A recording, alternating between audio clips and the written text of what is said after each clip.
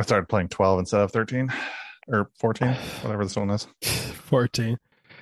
First off, well, fuck. I was not expecting that walkthrough. That volume just, but how is it not in the background? It's an old movie. It's fine. I could even see some directors just not having that sound in the like distance for effect anyway, but fuck. I think I said fuck out loud when I started watching. Oh, from Russia with Love, minute 14. I'm Brian. And I'm Brad. And this is the podcast that takes the longest running, smoothest, suavest, most debonair spy franchise around and shakes it out. I like the finger cuts you just did. You can see them on the YouTube channel when this episode gets uploaded there. Link in the description. 1 minute at a time. Mr. Brad, what happened in this minute? Because this is Bond. Minute Bond. No problem. I was going to let you go with it. This minute is actually kind of exciting. There's a lot going on in the background. In what they want you to see is her walking through the training. But when we start going through this minute, like section by section, like the background is so funny because there's so many things going on. So the overview is Agent Number 3 kind of walking through their training facility. How we didn't hear all this stuff going on from the property, even like the gunfire, which you probably should have heard echoes of, unless they just like snapped their fingers and everybody pretended to work. Yeah. So basically, Agent Number 3 is walking through the training facility with leather coat guy and turtleneck guy. So we get to see kind of like their training facility. There's some guys with crossbows. There's one guy that's doing like the revolver on the forearm shooting. Like he turns around, spins, and puts his barrel on his forearm to shoot as accurately as he can at targets sitting in a doorway. Yeah, targets that are just bobbing back and forth, perfectly timed. And then there's like one guy without a shirt on with like some form of machine gun. Then you got that's the Rambo. Yeah, that's future Rambo.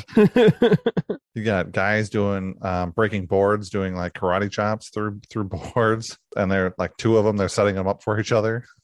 You got agents running around in the background away from flames.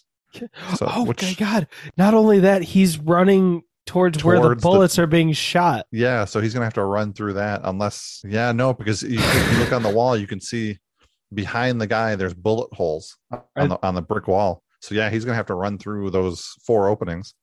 Are those? I thought those are bullet holes too, but they're so big they're not shooting with paintballs, right? I wouldn't assume so. I wouldn't assume so either. But why would you go through all this like target practice and training if you're not going to use real bullets? Yeah, when they're using live targets. Yeah, why would you?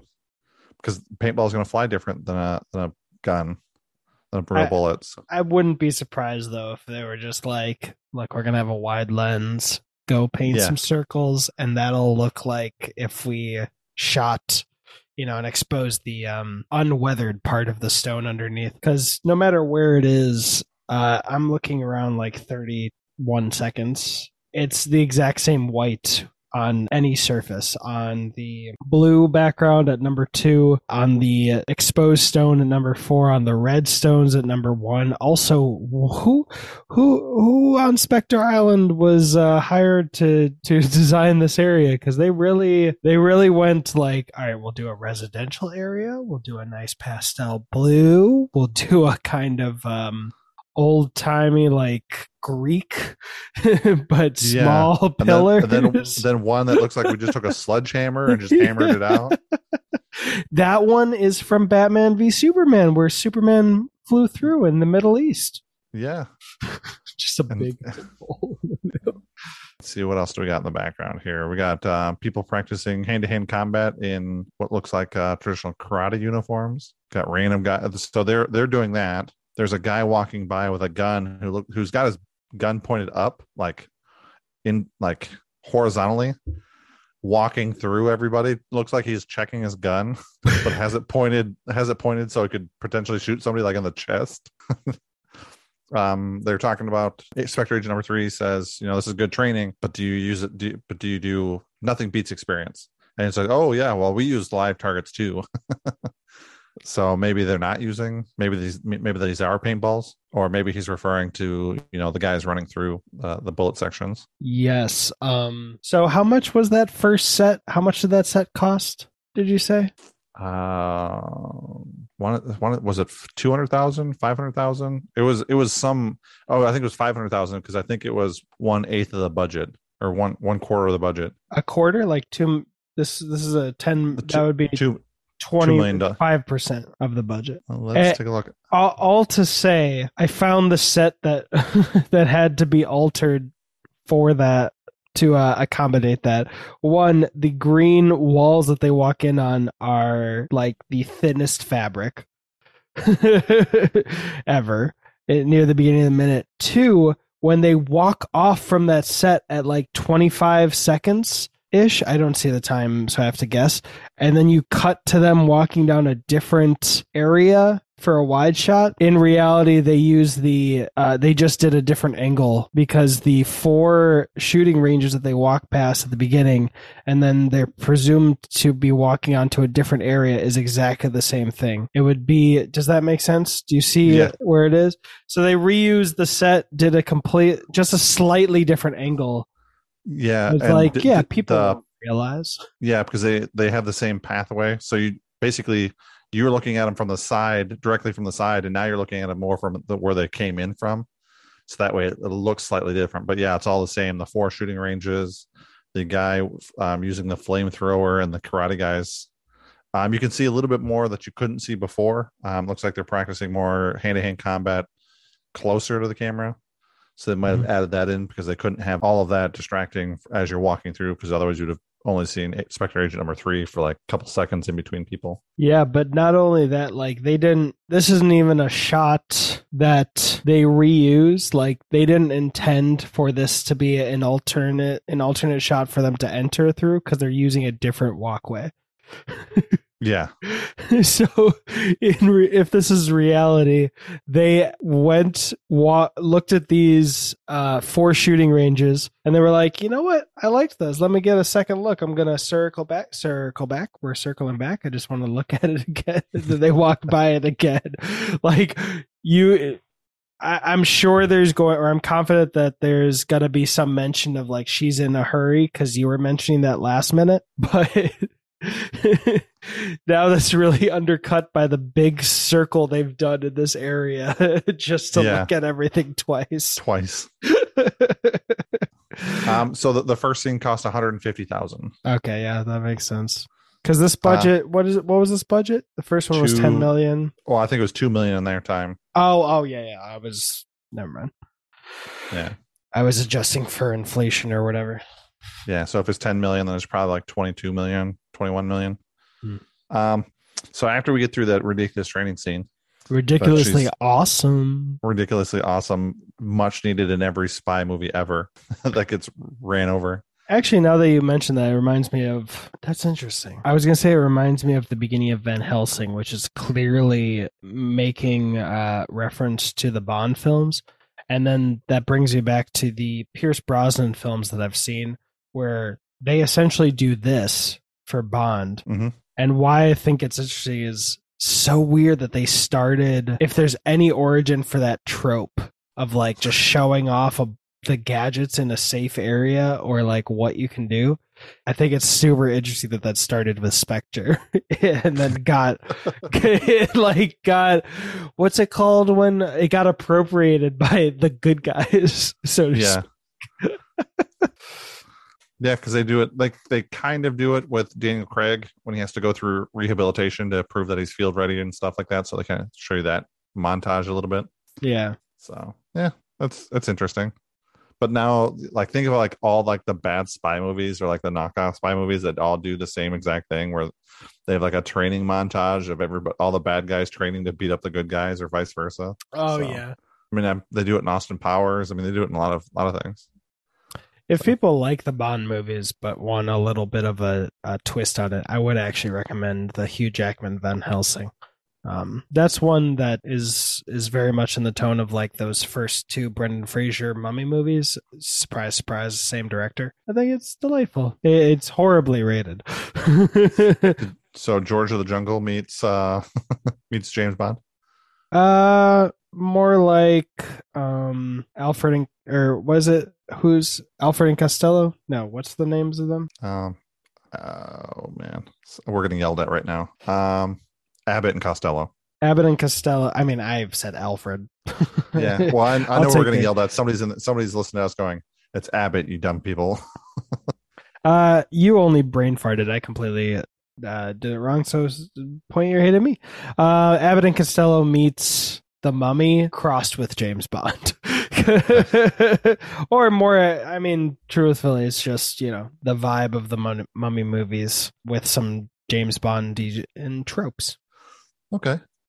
Yeah, fair enough. I mean, I know I've seen Van Helsing. It's been so long. I probably saw it when it came out on TV, like the first time. Yeah. After it got released and everything, they started playing it on TV. I probably saw it on like TNN or something like that once, but honestly, that's probably all I've seen it. If Hugh Jackman wanted to revisit that with the same director, I'd be so down. I don't want a Logan for Van Helsing, but I mean, it might do better. But it's just so fucking fun. Kate Beckinsale, right at when she was like doing those first Underworld movies as well. So Underworld, I've seen most of them at least once. Yeah. So they're not bad. They're a little hokey at times, but they're not bad. Yeah, those first two I really like, and I read the novelization when I was a kid. Yeah. Anyway, so after we get through this awesome, hilariously awesome training scene, we get to see awesome. We get to see Spectre Agent number 3 kind of making her way a little bit closer to the lake, to the point where she can see our buddy Buff and Stuff, aka something Grant. I don't remember what his name is. Hugh Grant. Not Hugh Grant. So we get to see her. She sees him from a distance getting massaged. This time he's now flipped over. Now he's facing to the sky. She has our buddy Leathercoat guy snap his attention and call him over. So he jumps up immediately, and we realize that he's not wearing swimming trunks. He's actually wearing a very small white towel. Did you know that the whole time, and you just were holding off mentioning it? As soon as I saw it, I remembered it, but I did not remember it at the time. Damn, that is a teeny tiny towel. So think about this. Let's assume that his waist is 34 inches. He looks like a tall guy. He might be like maybe 38 inches around. So the length of the towel is minimum 38, plus it's got room to tuck in. So we'll say it's 42 inches. Or we'll say 48 inches. Let's say 42 to reference Douglas Adams. I was going to say, what's the baseball player? Hank Aaron. Chadwick Boseman. There you go. That one. The one that he played in that movie. I'm drawing a huge blank right now. It's driving me nuts. But let's say that it's a real minefield. What we remember and what we don't. Abbott. Yeah. We don't remember Abbott immediately, or I didn't at all. You did, but like dropping Douglas Adams, Jackie Robinson. Here we go. We'll say the towel's like 42 inches around. That towel at max is like 12 inches wide. Like that is way up his thigh when he stands up. Like I'm not sure what that towel is going to hide. You know what you reminded me of with all these measurements? Sure. The intro, the like prologue chapter in the book, The Scarlet Letter, because it just takes our teacher when we were reading that in school told us to skip the prologue because it just is a long time talking about like an attic, and it like when someone finds the Scarlet Letter, it like says the centimeters or inches in every direction, like very meticulous. They wanted you to know the size of that letter. Yeah. So he jumps up, snaps to attention, and then I'm going to say struts, I think is the appropriate word. He takes some long strides, swaggers his arms quite a bit, then stands at attention right in front of Spectre Agent number 3, who gives him the eyes, gives him the up and downs as she walks around him, gives him a glance up, gives him a glance down, spends a little time on the downside, and then minute cuts as she's standing behind him. It looks like she's adjusting her glove or something, the edge of her glove. I was gonna say she's about to take her gloves off. It looks like it. Buff and Stuff's got her attention. She's all hot and bothered. Yeah, won't mind leaving my fingerprints here. Which I'd say normally you can't pull a fingerprint off, biological material, but he's so oiled. Yeah, he's well lubricated. You might be able to get a picture of it if you don't smudge it. He's lubricated and very massaged. Clip it. Don't clip that. Uh-oh. You're looking really hard at something. Are you looking at I was trying to see if there's anything else I could mention in this minute. I guess in that wide shot, that's the cheated wide shot at 30 seconds.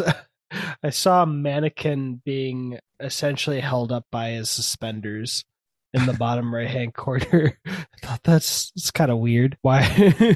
Like, do you see that? Literally 30 seconds the way through in the bottom right. Oh, yeah. Yeah, he's being held. Well, yeah, because you can see it being like pinned to the back of his pants. Yeah. Like, fill out this corner of the frame. Yeah, we need something. Mm-hmm. Spend $10. And also the other green walls are, again, that see-through material. Yeah, it's smart. I guess it's smart set design for stretching your budget, which sounds weird when the first episode, when the first set was so expensive. But because you can see the windows and stuff on the other side. So yeah, I see that. It's kind of like the on-set version of having a matte painting for a coastal. I don't know. My brain. Yeah, you can see through it, especially if you look towards like the top edges and stuff. You can see through it. Yeah. My name is Brad. My name is Brian. And that was money. Every inch of it, or lack thereof. Yeah, that at a certain angle, that towel will definitely tell you if there's anything lacking. Yeah, I'm glad he jumped up that way, not the other way, because if he would have jumped up legs towards us instead of legs away from us, he wouldn't have been hiding anything. Oh my God. Okay, I'm so glad. I'm sure people have stopped because we had did the outro, but that just reminds me of a Dane Cook sketch. And I think we were talking about Dane Cook like a day or two ago. Yeah, we were. Or not a sketch, part of his stand-up where he was saying his dad always had a robe that was essentially that short, but it covered his chest. And one time he jumped up and he just saw everything. Hair, veins. His dad just froze there. He's like, one day, all of this will be yours. There's another movie. I'm trying to remember. I don't remember if it's Sex Drive or if it's another movie, but there's an old man sitting in a chair, and one of his balls is hanging out the bottom of his shorts, and just hanging there against the chair. It was super funny, and I want to say it was Sex Drive. It could be Sex Drive. It wouldn't seem out of place, but I don't remember that specifically. Rumspringa. If it's okay, I'd like to stop in about 22 minutes just so I can have an hour with Maddie before. Yeah, absolutely. After party.